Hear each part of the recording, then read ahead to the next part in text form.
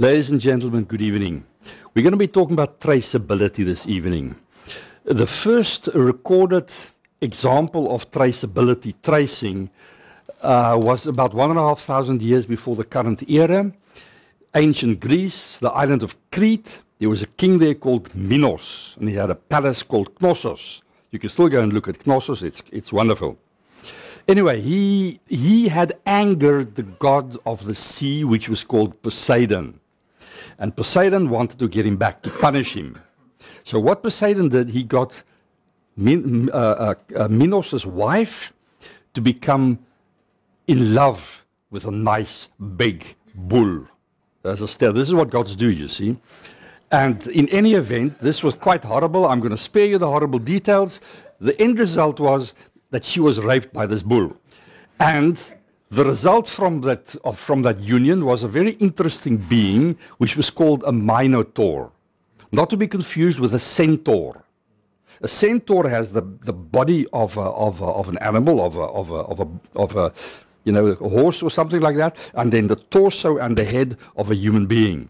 That's a centaur. Minotaur has the body of a man with the neck and the head of a bull. Terrible, and this was a ferocious animal. To keep him sort of at, in control, Minos got the famous engineer of those days, a guy called Daedalus, to build some other containment structure. And he constructed what's known as a labyrinth, which is really a form of a maze. Fairly easy to get into, but very difficult to get out of. And to keep this minotaur sort of comfortable, every 9 years, the king had to provide 7 young men and 7 young women to go to the minotaur, and they were eaten up by this minotaur, and that kept him happy for the next 5 years. And because the enemy of Crete was Athens in those days, these were Athenians who were recruited to come and do their duty. Now, the king of Athens had a son called Theseus, which was a hero, which is another story. And by ballot, they selected who these 7 poor gentlemen would be and the 7 poor ladies, and Theseus was one of them. And sorry, but he had to go, and he said, I'm going to kill this minotaur. When they landed on Crete, the daughter of King Minos, a lady called Ariadne, immediately fell in love with this poor guy, Theseus. This is what happens in these stories. And she got tremendously in love with him. Please marry me. And he said, well, I can't do that. I must first kill the minotaur. And then she told him, do that, but please come back to me. And then she told him, Daedalus, when he had created this labyrinth, when Ariadne was much smaller, he had spoken to her and sort of he told her, this is the algorithm to get in, take the first one left and the second one right, that kind of stuff. But to get out, there's only one way. Take a ball of thread, wool or something like that. You tie it to the door, and then as you go in, you put in the thread, and on your way back, you just follow the thread. Easy. And it's exactly what happened. Theseus went in, Minotaur was surprised, killed him, came back, wonderful. And he and Ariadne went back to Athens. Anyway, that's another story. But this is the first documented instance of tracing, where you trace somebody to go back. Now, Daedalus the king was very angry because somebody had got into the labyrinth and killed the Minotaur. So he was very angry, and Daedalus decided he wanted to escape. But everything was blocked. There were road blockages, and there were blockages at the or barricades rather, and in the port he couldn't get out. So he, being a good engineer, he fashioned himself some wings from feathers and from wax. And he built 2 pairs of these for him and his son Icarus. And he warned Icarus, be careful. This is a wonderful wing, but if you fly too high, the sun will melt the wax. End of the wings. On the other hand, if you fly too low, the water, the waves will wet the feathers. End of the wings. And as you know, the story went, he loved flying, and he went too high, and he died because of that. That's the first documented example of a hazard analysis and risk analysis, that kind of stuff. Now, the issue of traceability is fairly well known through many different professions, industries, perhaps not by the same name, but it's a fairly common something. For example, if you do a financial audit of a company, one of the things you do is, example, C&A, big outfit, lots of shops around the country. What do? You go to some other outlet, put in a transaction of 3 cents. You know, buy something for 3 cents. And then you need to check that 3-cent transaction, the impact thereof on the financial books of the company, the balance sheet, and the profit and loss statement. And if it's reflected there, well, you can trace it. Good. That's the way to do it. So traceability and tracing is a fairly well-known issue. Another example, which is an interesting example, is what the art people do. Provenance, they call it. The history of ownership of a valued object, work of art, or of literature. The first edition of Darwin's book, Origin of Species. Documented evidence of provenance for an object can help to establish that it has not been altered, is not a forgery, a reproduction, stolen, or looted art. I'm not in that market, and I'm sure you aren't either, but if you want to buy a Picasso, that's going to cost a lot of money. You want to make sure that Picasso made this, and not the guy next door. So there needs to be proof of what they call provenance. A very interesting example is an old, no, this is too dark. That's a little bit better. This is an old painting, a very famous painting by a guy called Jan van Eyck. You can't well see it, but this is a gentleman who's marrying the lady who's heavily pregnant. They are, this is the Arnolfinis. It's a wonderful painting. It's the first time that oil was used in Belgium, Holland. It is a non-religious subject. There is light coming in from, it's quite interesting from an art historical perspective. Sorry you can't see it. An interesting thing is there's a mirror there, a convex mirror, which shows you the reflection. And there you can see the artist himself actually painting these two people, which of course you see from the back now. Quite useful. Interesting thing is, this is the provenance. It was painted in 1434 by Jan van Eyck, paid for by this guy Arnolfini. It was sort of a wedding contract, marriage contract in the form of a painting. A guy called Don Diego de Guevara later on owned it. 1516, he gave it to Margaret of Austria, the Habsburg regent of the Netherlands. And again, this is documented. 1530, inherited by Mary of Hungary, who in 1556 went to live in Spain. Inherited by King Philip of II. 1599, a German visitor saw it in the Alcazar Palace in Madrid, wrote a letter, proof it was there. 1700, listed in the estate of King Carlos. 1794, in the so-called New Palace in Madrid, and traceable. 1813, Napoleonic Wars. During the Battle of Vittoria, King Bonaparte, a French guy, fled with treasure of the Spanish royal court. How he got that is not quite clear. But it then was looted by an Englishman, a certain Colonel Hay, in that whole battle. He stole it, basically. Hey. In 1842, it was in public exhibition in London. Same year, it was sold to the National Portrait Gallery for £600 sterling.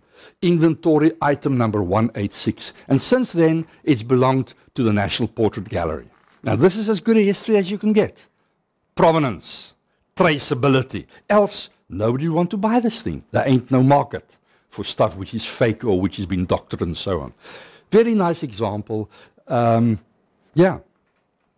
What you see here is through the life of this painting, certain events happened. It was sold. It was inherited. Somebody's estate, he died. It was there.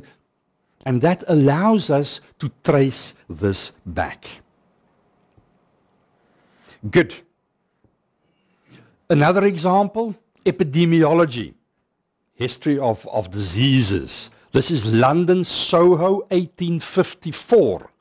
Now, in those days, there was no running water. Well, there was running water, but not reticulated in your house. They had pumps, and there was a pump, and there's a pump, and there's a pump. All the pumps in this area in London. In that year, they had a huge cholera outbreak. People died like flies. And there was a Dr. John Snow who plotted where did these people die, where did they live who died. And those black things there are where the people lived. Now, the cutting-edge science of those days said that cholera is called by what they used to call miasma, which is foul air. That's what causes it. And now the question that this guy asked is, why is there only foul air here? Why not there? Or why is this so localized? And he made a very interesting observation. He says, there's a pump, the Broad Street. I wonder if it's that. And he disassembled the pump. He took off the pump handle. And within 3 or 4 days, people stopped dying from cholera. In those days, nobody knew about germs and viruses and bacteria. Get this right. It was a classic example of tracing a non-infectious disease to its cause, which was at that pump. Of course, nobody believed him. I mean, there's still many people who don't believe that germs cause disease and so on. But let's not go there, John. That's another topic. But and the pump. That's where it was. That was the cause of the whole thing. Another example of traceability. If we go back to the first document which really described systems engineering, way back in the year of our Lord 1969, 45 years ago, Build Standard 499, System Engineering Management, it said the following. Traceability is the capability to track system requirements from a system function to all elements of the system which collectively or individually perform that function. In other words, from the function to the hardware, if you wish. An element of the system to all functions which it performs, hardware to the function. And a specific requirement to the source analysis or contractual constraint which originated. That tree up traceability to the user's requirement. And that's pretty good. It continues. Traceability includes tracking allocated design and technical program requirements through the breakdown structure between the system level and the lowest level of assembly requiring logistics or maintenance consideration. In other words, down the whole tree till a pretty low level. And that's as good a definition of traceability as you'll get today. It also said, another paragraph, correlation, a different term, but today we would still call that traceability. Correlation is the maintenance of the integrity of design parameters of interrelated system elements according to valid functional relationships, physical relationships, environmental dependency relationships as system definition progresses. It must all hang together. Typical examples are the integrity of reliability values between configuration items, subordinate system elements. In other words, there's the system, needs this reliability, hence this one and that one and that one, they need that, and it must all hang together. Maintenance of a valid weight budget. You and I would like that, John. The assignment of accuracy values to test equipment that correspond to the tolerances to which the mission equipment must be calibrated. We would call that measurement uncertainty nowadays, but you understand the issue. And this was 1969. What did people do? Well, like nothing. Wonderful words, but nobody does anything about it. It's like the weather. Everybody bitches about it, nobody does anything about it. It was implemented in specifications, as you know, a requirement verification index or a requirement correlation index or traceability index. It really relates the requirements in section 3, section 5 to, first of all, a verification method, 1, 2, 3, or 4, and there are the classic methods, inspection, demonstration, analysis, test, and you select one of them, to a verification event, when it's going to happen, and then how are you going to do that? Classic, and this is an example of traceability, which in the mid-80s sort of became good practice. And yeah, I think many people do it nowadays. The other example, there's a stakeholder requirement, user being one of the stakeholders. From that, through a derivation process, we get a system requirement. And then, by the same derivation process, we cascade this down to an element of the system, and it can go further down to another element. This element is a system in its own right, so you can recursively take this down however far you want to go down. And that's well understood. It's often known as tree down or tree up traceability. Now, one problem. The stakeholder wants something, and he says something in that, but nothing is done about it in the system required. It's totally quiet about it. Problem. It's known as a sterile requirement, a childless, there's no child. Terrible. The customer wants it, nothing's going to happen. The other example is there is a requirement in this element, but the parents, the next higher assembly says absolutely nothing about it. So you can't trace this up. And that obviously is known as an orphan. It has no parent. And on this basis, the rule of thumb in systems engineering is kill those bastards. Kill the orphans, we don't want them, and kill those sterile bastards. Because, and yeah, that's the other part where this is fairly well known and understood in systems engineering, not that it's done all that often. And of course, that's where the title of this comes from, trace or die. And it's not the tracer that is supposed to die. It is the tracee that is supposed to die. In other words, the requirement that is not traceable. That's the one who's supposed to die. I'm not that bloodthirsty. Example, may I show you Don Martin, Gottlieb? And here is this guy walking around. Check, guy, man, Francois, eat your heart out.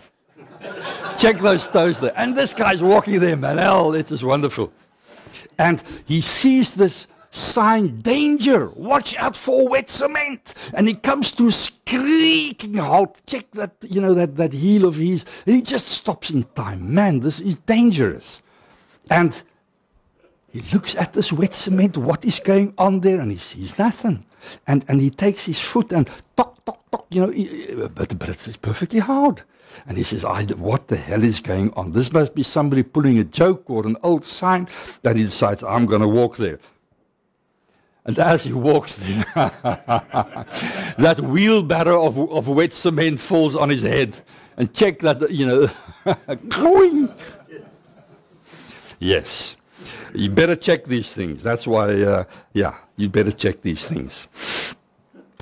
I'm going to really get a handle on traceability, we need to talk a little bit about verification and validation. Old topics, but it's important to look at them again. Here is the basic systems engineering process. There's a stakeholder requirement, user, one of those stakeholders. Through a derivation process, we get a system designed to requirement, meaning functional requirement. For all intents and purposes, designed to functional, same thing. We cascade that down to an element or an item designed to requirement, wonderful. And then we go into a development process and we end up with an element build to requirement. Not a functional requirement, but a physical requirement. We've got to end up with physical requirements because nobody has yet found out how to manufacture a function. You can't manufacture a function. You can only manufacture physical, tangible stuff, things like this, hoping that we will actually have those functions. So we've got to end up with build to, that's the development process. And then, of course, the way that you manufacture the system is with a bottom-up integration and assembly, and there's the system build to requirement. And that's a simple version of the classic V model of system engineering. To end it off, we end up, if we go into manufacturing, with an as-built. It's no longer a requirement, it's now a characteristic. And this we can physically measure there it is or not. So that's the classic V. Just to make the point, the stakeholder requirement could be, company, we're in trouble. We want our market share in lifestyle measures 6 to 8 to increase from 10% now to 15% within 2 years' time. Classic stakeholder requirement. Has nothing to do with a piece of equipment, it's a business requirement. And then through this design process, we decide, you know, we've got to build a new vehicle. And one of the requirements of that vehicle is mean kilometers between failure larger than 50,000. Don't worry about the numbers, that doesn't matter. And then, cascaded down, that vehicle has a gearbox. The gearbox shall have a mean rotations between failure, 10 to the power 10, whatever the number may be. And then the build to is to accomplish this. The gearbox shall be manufactured from that number, martensitic stainless steel. Not the only one. Of course, there are many other build to requirements. Jointly, they'll give you this. There are many elements with many design to requirements. Jointly, they'll give you that. And then the system build to, the vehicle shall be assembled in accordance with some other assembly procedure. Note, these are completely different sets of requirements. We go from functional to physical, and we go down the hierarchy in the system hierarchy. Wonderful. Now, what do I mean with validation verification? ISO 15288, ISO 9000 use the same definition. Validation, confirmation through the provision of objective evidence that the requirements for a specific intended use or application have been fulfilled. Confirmation, objective evidence. Verification is exactly the same, except that specified requirements have been fulfilled. And that's basically the difference. Verification is against a specification. That's the way I remember it. There's an E there, and there's an E there. Validation is then against that user requirement. And that's well as far as it goes, but it actually leaves a lot of stuff unsaid and undefined. Precisely what is this objective evidence? Where do we get it from? What's behind this? I mean, if you read this, the first time you'll get the objective evidence is once the system has been built, constructed, which is way, way, way, way too late to be of any use. So, you know, that's, what are we talking about? And these definitions leave a couple of things unsaid. The fundamental issue is as follows, as far as I'm concerned. There's an upstream requirement, and we go through a design or development process, and we end up with a downstream requirement. This may be functional design to, and that may be functional design to. This may be functional design to, that may be physical build to, wherever we are. Let's keep that open. Then we construct a model of that downstream requirement. The model is a representation of that requirement, nothing more. If this is a build to physical requirement, this will be a physical model. You can touch it, you can use it, you can kick it, you can do whatever you want to with it. If this is a functional requirement, the model will be a mathematical model, an analytic model, a simulation model. In all cases, you have a model that represents that downstream requirement. What do we do with it? We exercise the model We run the simulation. We drive the prototype vehicle around. And we compare the model's performance with what that upstream requirement was all about. And if that delta is 0, the difference between them, it is, in other words, within tolerances, wonderful. Then we have accomplished verification or validation. The model is a representation of a requirement. Key point. Now, question. There are 3 things here. We've got an upstream requirement, a downstream requirement, and a model. What have we verified? Which of those 3 things? What have we validated? The model doesn't count. You know, this exercise might be a destructive test. You know, the model may be gone. So that's not the issue.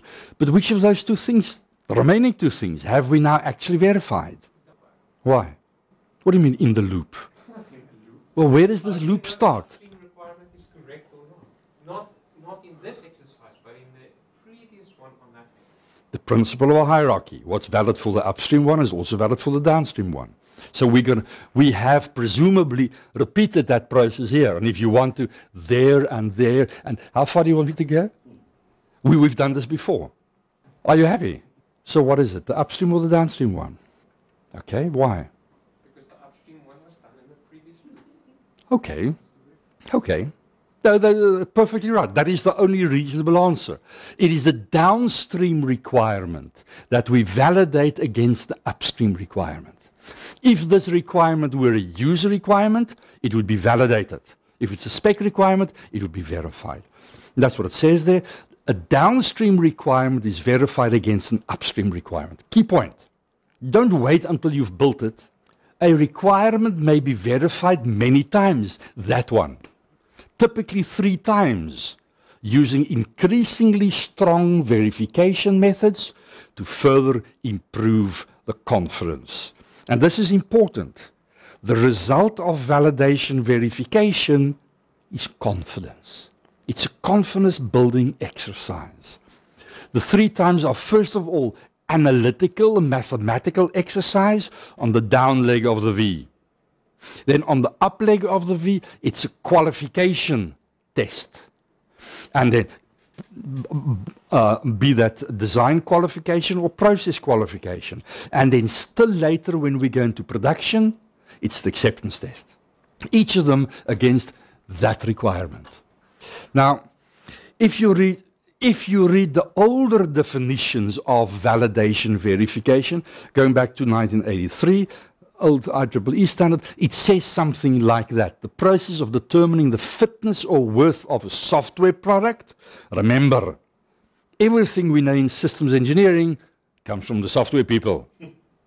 Make no mistake, those guys are 20, 30 years ahead of system engineering. So if you want to know what's going to happen in systems engineering 20 years from now, study software.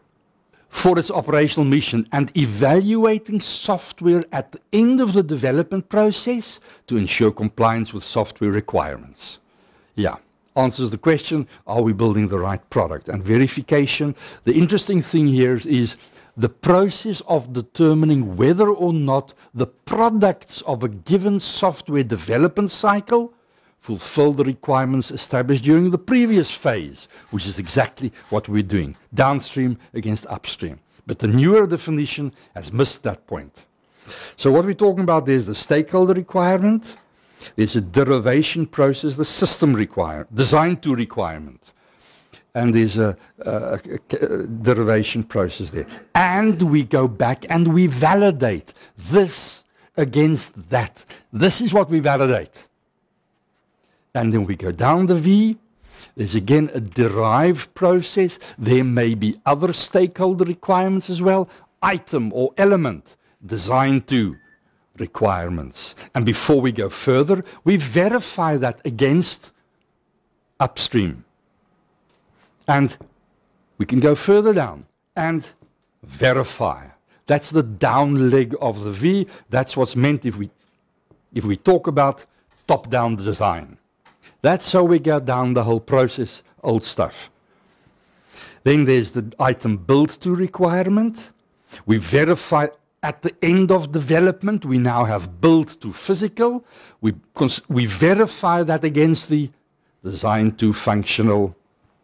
And if that's been happened, we develop integration and assembly instructions. We produce this item, higher level assembly is just assembly.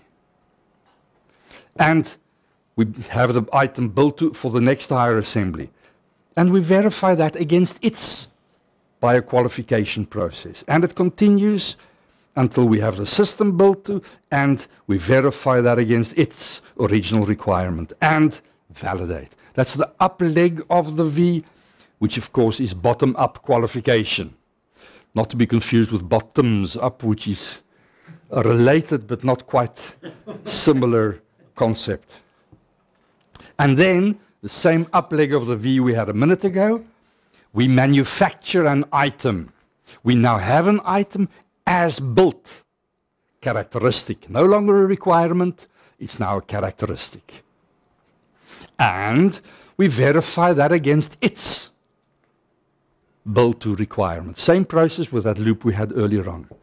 And then we integrate and assemble all those items, and we get the next higher assembly, and we verify that, and we get the system, and we verify that. This, of course, is bottom-up production. No longer requirements, now characteristics. What is this verification process? It's an acceptance test. An acceptance test. Acceptance test. Previously, we had a qualification test. This is what Paul's systems engineering body of knowledge says. 1.2, 2003. It says, to verify a stakeholder requirement or system requirement is to check the application of syntactic and grammatical rules and characteristics defined in the stakeholder requirements definition process and the system requirements definition process, such as necessity, implementation-free, unambiguous, consistent, complete, singular, feasible, traceable, verifiable. And that's, of course, junk. These are often known as the requirements for a requirement. If there's a statement which isn't verifiable, it ain't a requirement. It's bullshit. If there's a statement which is not traceable or ambiguous, it's not a requirement. It's bullshit. What the systems engineering body, as long as it's not bullshit, it's satisfied, then it's verified. Unless they put a strange spin to and characteristics defined in the stakeholder requirements definition process and the system requirements definition process. But this, as far as I'm concerned, is deeply flawed. That's not really what we mean with verification. It's, something against the upstream requirement. There's a lady called Orline Gautel. That's her name. Software engineering. And she, about 20 years ago, did a PhD at I think it was, Imperial College or Oxford, I forget which one, on traceability. The first person which really studied and started thinking seriously about traceability. That's 20 years ago. She says, requirements traceability refers to the ability to describe and follow the life of a requirement in both forwards and backwards direction, tree up, tree down. In other words, from its origins, through its development and specification, to its subsequent deployment and use. Is it something I said? And through all periods of ongoing refinement and iteration in any of these lines. And that's a very nice spin. Google the lady. She's got a nice website, and everything she's published on the topic, you'll find on that. All her papers and so on. It's quite worthwhile. What is the whole boil? Just to go back. She talks about the life cycle of a requirement. What is the life cycle of a requirement? My attempt at the state machine diagram, SysML, UML, we start off and we have an elicited requirement. Somebody told us, hey, if that satisfies the requirement for a requirement, verifiable, traceable, non-ambiguous, clear, concise, all those good stuff, It becomes a specified requirement. Now it has status. Does this requirement fulfill the upstream requirement? If yes, it's verified or validated depending on what the upstream one may be. Does the customer authenticate that requirement? Then it's baselined. And that is basically the state diagram, those 4 states. If a legitimate requirement provider proposes a change, it gets killed, and we have a new elicited requirement with at least parts of that requirement will be new. And of course, if the configuration control board deletes the requirement, it's dead. Simple life cycle of a requirement. That's what we need to think of if we talk about traceability. Example, or to talk about the details. There are a bunch of stakeholders, users 1 to 3. There may be 30, there may be 300. We go through an elicitation process and we end up with the stakeholder requirement. We were talking about this earlier on. Important point, this process of elicitation, again, software people taught us about that. What do you do to find out what those requirements are? Yes, no, this is right. We were talking about stakeholder requirements. Man, you get some strange stakeholder requirements here in a specialist's office. And here is this guy sitting there, man, check there, you know, and he's check those toes there, and he's playing with the nursing man, they're playing a nice hand, and look at all these certificates against the, man, this guy has been validated and certified and what have you. He's a great guy. And gring, hey, he's come back. Hey man, I'm so glad. Gring rings the telephone. And the lady answers, she says, Dr. Flem's office, Nurse Jones speaking, check uit toner. And the answer goes, is Dr. Flem a really top-notch eye, ear, nose, and throat man? And she says, he's one of the best. Man, and look at this guy. He's very pleased. You know, he sits there and he takes the next. And she says, okay, says the guy, I'll be right over. And there you can see this guy. Look at those eyes that he's got there, man. And check that nose of his, and those ears, and that throat. He needs a really good ear and nose. And look at these guys getting the fright of their lives. Yeah, strange stakeholder requirements, hey? Let's go back here. Stakeholders, elicit stakeholder requirements. New word.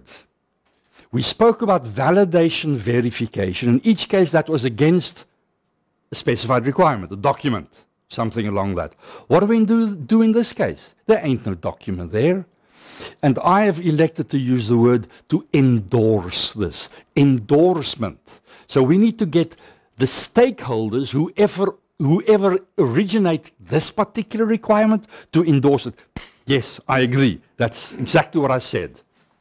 And we need, there's a relationship there, the endorsement method, which is similar to the verification method, the description, how we're going to do it, the event, when we're going to do it, and the verdict. What's the answer, yes or no?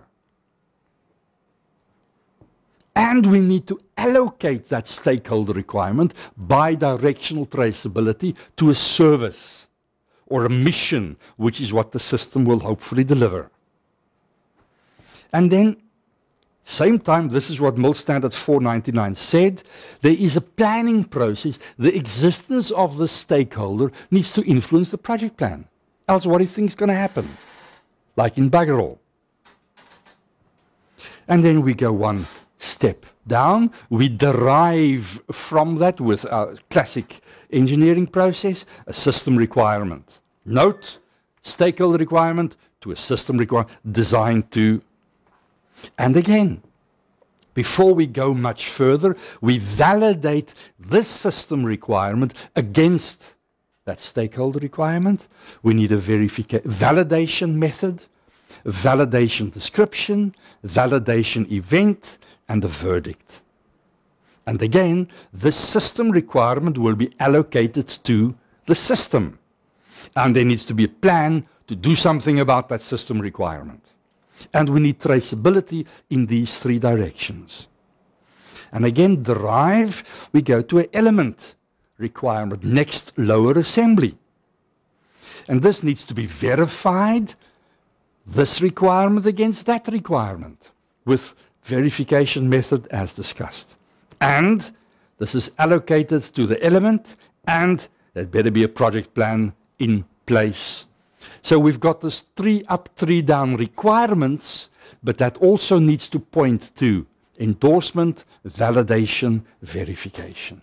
And the hardware structure, who implements this, and of course our project plan. Mr. Ritchie, sir. Who endorses the stakeholder requirement? The stakeholder who originated that particular one. That's a closed loop. I understand what you're saying. I'm sure you've been there, John, in this project, and one of the guys goes away. The same people that express the requirement must endorse it. Essentially, yes. We need a similar process, like validation. But I don't think we can use the same word because it's a slightly different issue. This is the thing we never do. You've been there. Now the user walks away, he goes on retirement or he gets another job, and everything all of a sudden changes. Well, now that stakeholders express requirements often not know what they really need, and they express them often in terms of legacy solutions. Sure. They'll tell you that they want that solution over there, but actually that's not what they really want. Well, okay, yeah, absolutely. Absolutely. How do you get around that? Just kick the guy. He's the client.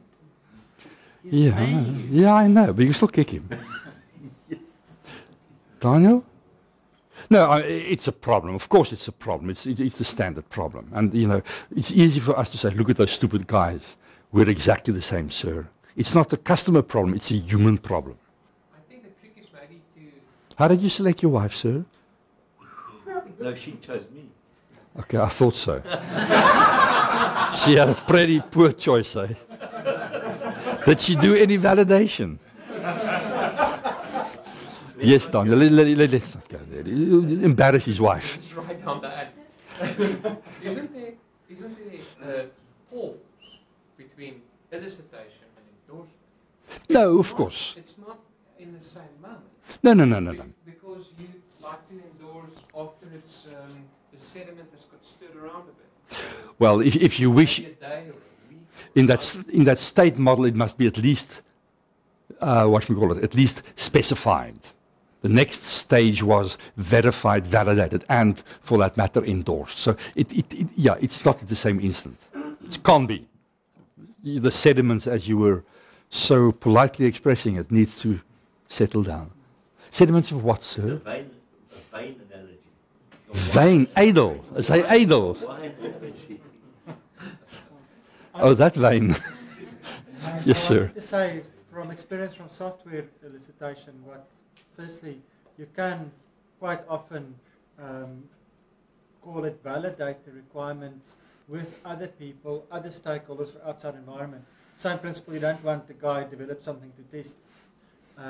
And the second thing, if you can't do that, then the elicitation process, you take requirements as expressed by the user and you clean them up during the requirement analysis process. Absolutely. So you decouple implementation, Sure. You listen to what he's expressed, what's he's expressing instead of what he's asking for, and then you sit down and you say, if I understand you correctly, and then you give a processed view, and that, if you have to look at the same person, that is what they sign off.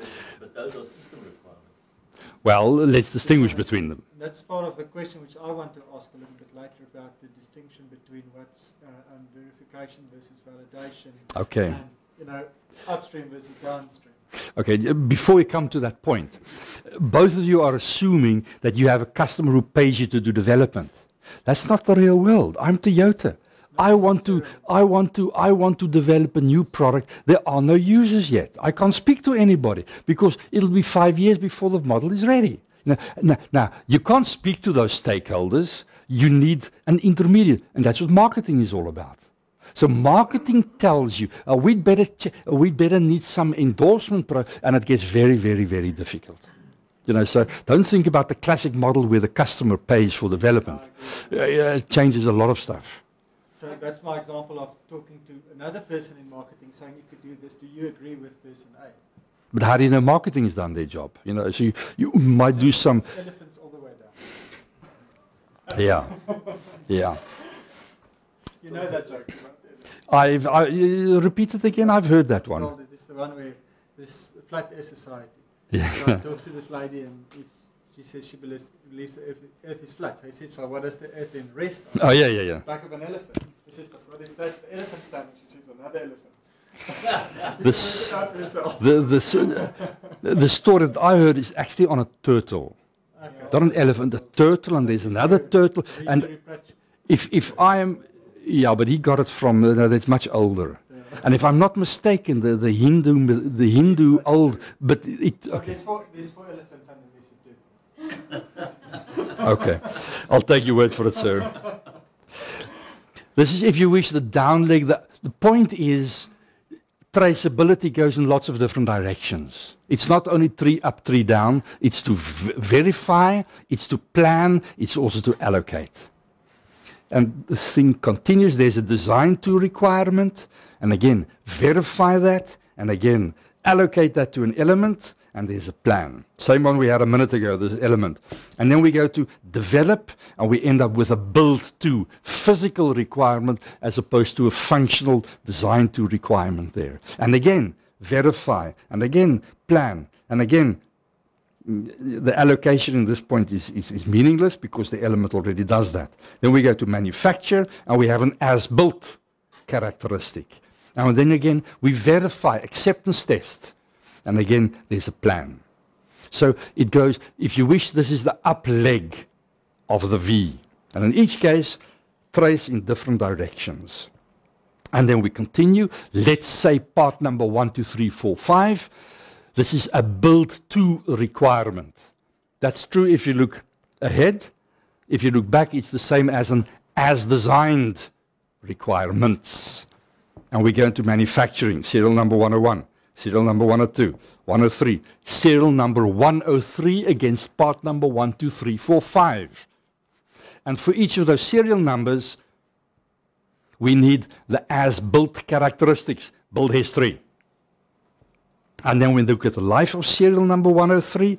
At any point in time, we need the as-operated history, the as-maintained history, the as-repaired history, the as-modified history, characteristics of that particular serial number. And then it'll sooner or later come to the end of its life, the as-disposed characteristics. This, of course, is important if it is toxic waste material and stuff like that, nuclear, radioactive things and so on. This, of course, is the classic configuration status accounting system. Traceability, important. We can do it. I mean, look at all the vehicle recalls that the OEMs need to do. Point is, traceability. Very important part thereof. One glorious day at the Fair Isle Golf Course. And here is our hero, man, standing there, ready for this golf drive. There's the golf ball, and there's his caddy standing there, very contented. And the guy makes ready with his swing, and thwack, he claps that guy in his face, and zoot, there go his dentures. But he can't stop now, he's got to continue. And kwatoink, he hits the ball. But he found out, something strange happened at the back of his stroke. And there's a mid-air intercept. The golf ball, and man. And plack, plop, clatter, it falls there on the greens. And here you can see these two guys walking up to, the 9th green. There's the dentures and the golf ball. And there these two guys. And they're marching there. Here you can check Kaituna, man. Now look at this guy. He's got no dentures. He's got a puckered, closed up mouth like that. And there they come to it, and the guy readies with his putt. He can't touch the ball, and this guy, man, he's sweating. He hopes it doesn't happen again. And as he's about to, somebody walks up to him and says, hold it. That's my ball you're playing. I can tell by the trademark. You bullshitter. He says, that must be yours there. In the sand trap. And there's another dentures with a golf ball. And check that caddy with that puckered mouth. Now, that is completely incredible, Varnish. How do you know that this is your golf ball and not somebody else's? You can only do that if the golf ball has been serialized. Else, it doesn't work. Talk about traceability. So what traceability is all about, the pictures we had a minute ago really explain it.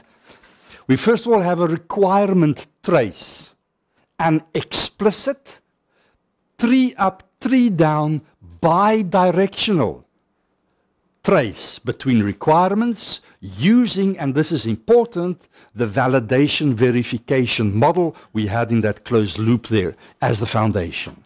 You can't just say this traces to that. Show me the equations or the model how that works in both directions. Else, you haven't got traceability. An allocation trace, an explicit bidirectional trace between a requirement and the element that implements it. We've been talking about it. A verification trace, an explicit bidirectional trace between a requirement and the verification method, the verification description, the verification event, and the verification verdict. And ditto for validation and for endorsement, just the equivalent thereof. And a configuration trace, number 1, an explicit bidirectional trace between an engineering change proposal, wherever in the life cycle for whichever element that happens, and its implementing specification changes, and then, if we're in production, the resultant modifications. Traceability. Configuration trace number 2, an explicit bidirectional trace between a particular version of the product baseline against which we manufacture the build to, the associated part number associated with that version, and then all serial numbers manufactured against that particular part number, that particular baseline. And the third trace, an explicit bidirectional trace between a serial number, any serial number, and its as built, as operated, as maintained, as repaired, as modified, and if applicable, as disposed configuration status. And the last one then is a project trace, an explicit bidirectional trace between a requirement and the work breakdown structure task or activity that implements it, including its associated budget, associated schedule, when it's going to happen, associated deliverables, as well as the responsibility assignment, the details of the project plan. And that's really what traceability is all about. To take a step back, and this is about the last step, there's an object, whichever the object is, and there is the life cycle of that object. What we need is for that object to leave a track, just like an animal leaves a track. And once there's a track, we can trace it. It's a very nice analogy if you talk about animals in the days when we were still hunting for our food. There's an animal which leaves a spoor, a track. Whatever it does, it leaves the track. It's part of the process of living. And then you come along, and then you see there's a track there, and from that track you can trace it, either downstream or upstream. In other words, where did the animal go to? Where does it come from? And this is a nice model to discuss and to end off our discussion on traceability. The key point is, with animals, this track is automatic. You can't live your life without leaving tracks. That's why it's possible to trace it. All of us nowadays leave lots of tracks. Your cell phone, everybody you spoke to, transactions in the bank. If you go to big cities like London and so on, there are tens of thousands of closed-loop cameras all the time. And if some bomb goes off, they just, and who was walking there? And they check, facial recognition. It's surprising, the tracks that we as modern people live behind, which people can, of course, then trace. That's a very good example. The engineering process, the requirement, we want the total life of the requirement to automatically leave a track, then we can trace it. The disadvantage comes comes where that life cycle does not automatically leave a track. And engineering is like, it's not automatically that there's a track. We need to make sure that the life cycle of a requirement leaves that track behind. If you look at your luggage in on an airline when you go flying overseas or wherever, that luggage sometimes gets sent to a wrong destination. But they can trace it back. There's some barcodes on there. Wherever that piece of luggage enters airport or exits it, that gets scanned. And it leaves a track, which somebody can trace should it be necessary. And that's a very nice model. We should design our engineering process that it automatically leaves the track. If it doesn't, it's difficult. The way we've been doing traceability in the past, just about until today, is by means of matrices or tables, cross-referencing stuff one to another. It's a manual process. It's expensive. It's time-consuming. It's a pain in the ass. It's error-prone. And we really only do it after the fact as a bookkeeping type of exercise. And that's not very useful. This is a nice model. That track is the only way we can trace it. And that track should be part and parcel of that process, the life cycle of that object. If you look at food manufacturing, or you buy some other mutti at the pharmacy, and you eat the pill and you die, well, they can trace back via the lot where it came from, and all the raw traceability. Again, not automatically, but there's a track left behind. If we look at art provenance, we started off with selling the piece of artwork, putting it in a gallery, that leaves a track. Automatically, you don't have to do anything else. We need to change engineering to make that track laying part and parcel of the basic engineering process. One fine day in the city, and here's this guy, man, minding his own business, whistling some other song, check his toes there, and somebody comes walking past him, and the guy's sort of jittering a little bit. I say, that's strange.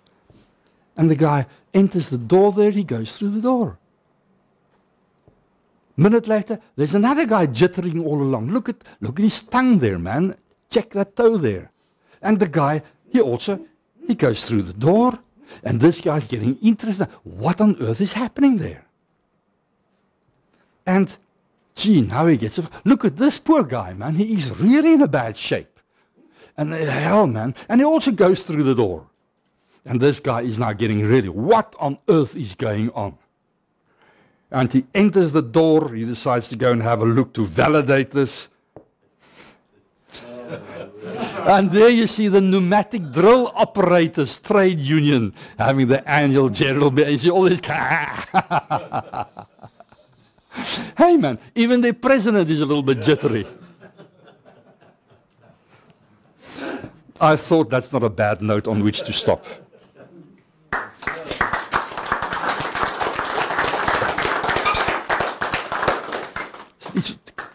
Is it Ali Toose?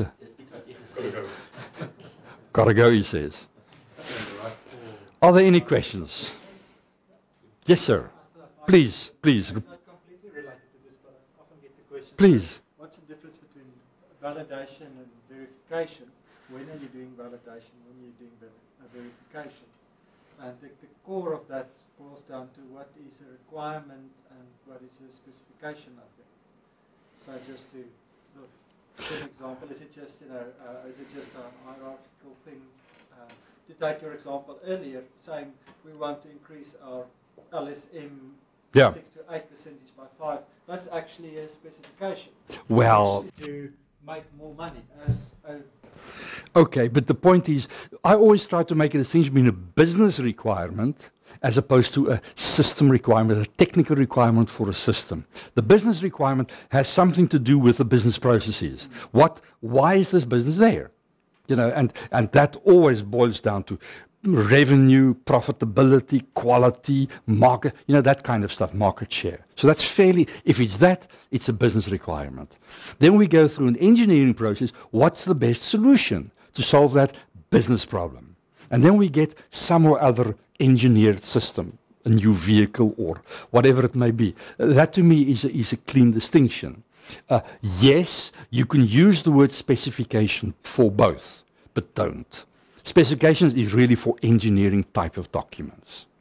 Yes, it's a loosely used word, but I try not to do that. So don't call the first one a specification, the use requirement. However, we have the requirements for a requirement. They're also true for the business requirement. But don't club the business user if he doesn't give it to you like that. We can always do the homework to polish it up later on. That's not the distinction. The question is it a business requirement, statement of the problem, or is it a solution specification? And that's the spec for the solution then. That's the distinction I make. That's a fairly clear, of course there's some grey in between. And then call it business analysis, where they actually take a requirement and they analyze it. Yeah, but they always talk about the software. They don't talk about the business. It's a business problem. The business of business is business, not to make software. That's not a business, get real. So, and against the business requirement, that's validation. Against all the further, that's verification, against the specified requirement.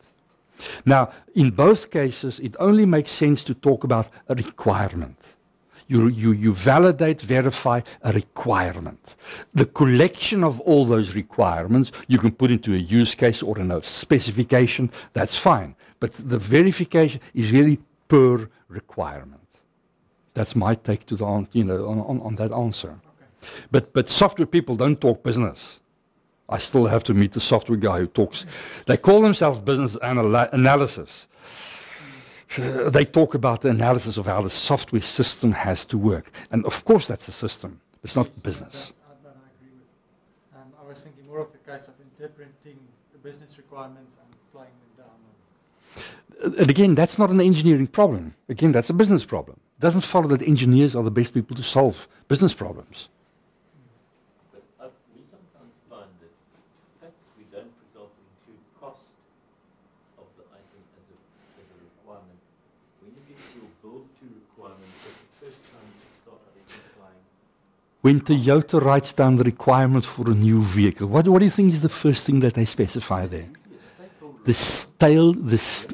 But the biggest stakeholder is Toyota Motor Corporation. And they will say the sales price in today's yen will be...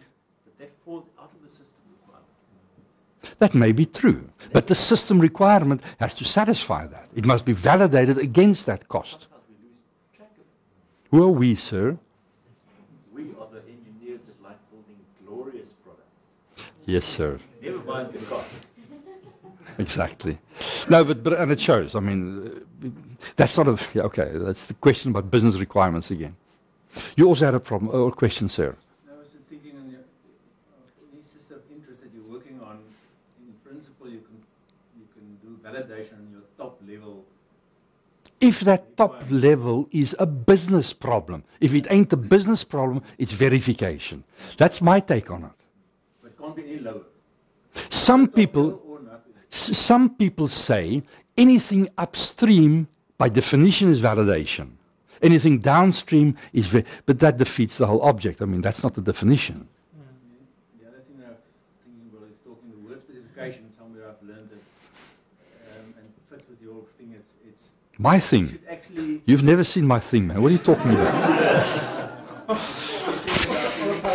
Far from Pradian.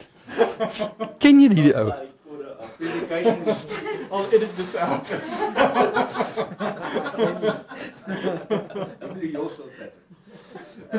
Specification is something that you're basically just writing down. So yeah. It's not necessarily you can specify a requirement by writing it down. So it's more from that sense that the word specification can be. And if I type it in, is that writing down as well? Versigtig vir daai ou. Hy gebruik sy woorde baie los hoor. That's where you come in with a user requirement specification. Yeah, don't go there. Don't go there. Are there any more intelligent questions than that? I was just joking. Any questions, please? You Sir. spoke about endorsement, and usually the requirements there could be a business requirement which is at a very high level that comes from the high echelons of a particular Yeah. organization. And the specifications or the user requirements are coming somewhere in the middle. And then endorsement comes into play, and it's trying to connect Yeah. these two levels. And sometimes there could be a disconnect as well with endorsement is just going to it. Yeah, absolutely. For example. But if you're Toyota, you're spending $1 billion developing your vehicle, you want to make very sure that what you're doing is the right thing. You're going to spend some money on that endorsement process. I mean, it's crucial. And the problem is, it's against individuals. And those people leave and you can't get hold of them. And what do? You know, it is really a very serious problem. All systems engineering starts with a document. Where the hell does that document come from? And that's the much more important question. And, you know, absolutely, I fully agree with what you're saying. I must say, I've been thinking about your... My what? Your statement earlier about the difference between business not being the business of engineers. Of course not. And I'm not so sure about that. I think there's a role for systems engineering in translation of that strategy. That may be into true. Lower level, call it requirements. I think there's a lot of gaps in terms of traceability, in terms of, call it, you know, in that case it could be verification even, the types of practices you would follow, having good practices like independent Sure. validation of But that's not unique to engineering. No, it's Accountants and auditors do the same stuff. The food manufacturers, you know, lots of people do traceability by whatever name. Or so, you know, so yeah, of course systems engineering can play a huge role. But don't say, you know, like where's, he left now, this EXA guy, he was saying only engineers can do this kind of work. Yeah, yeah. systems engineering than just engineers. Tell me about it. Yes, sir. I've already said before that Well, it depends. Which contract are you talking about, sir? let's say there's an RFP. Yeah. And what is the process from the RFP? Yeah. Client and the customer.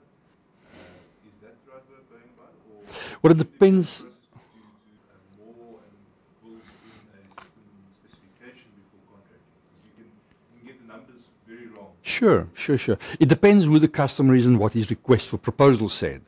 If that request for proposal was a specification, as it often is, all you have to do is just construct the thing exactly according to that spec. If it doesn't work, not your problem, as long as it satisfies the spec. If you go to civil engineering, they only talk about physical stuff. Concrete this thick with so much, you know, cladding and stuff like. If you do that, that's the only requirement you've got to do. Whether that solves a problem, not your business. But if the customer gives you a problem, now you've got to be careful.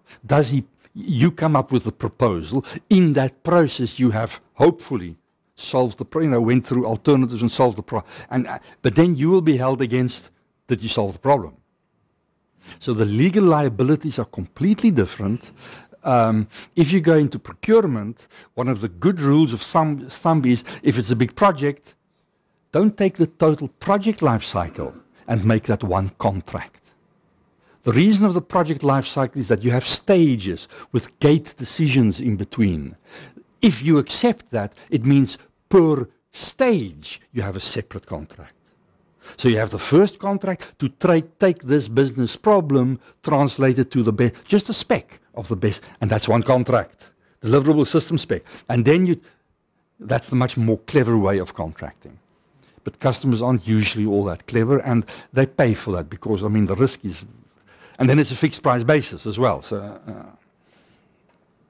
yeah, be careful. Be afraid, be very afraid. Are there any other questions? Brian, you haven't said anything this evening. Is that what you were doing? Thank you, sir. Thanks very much.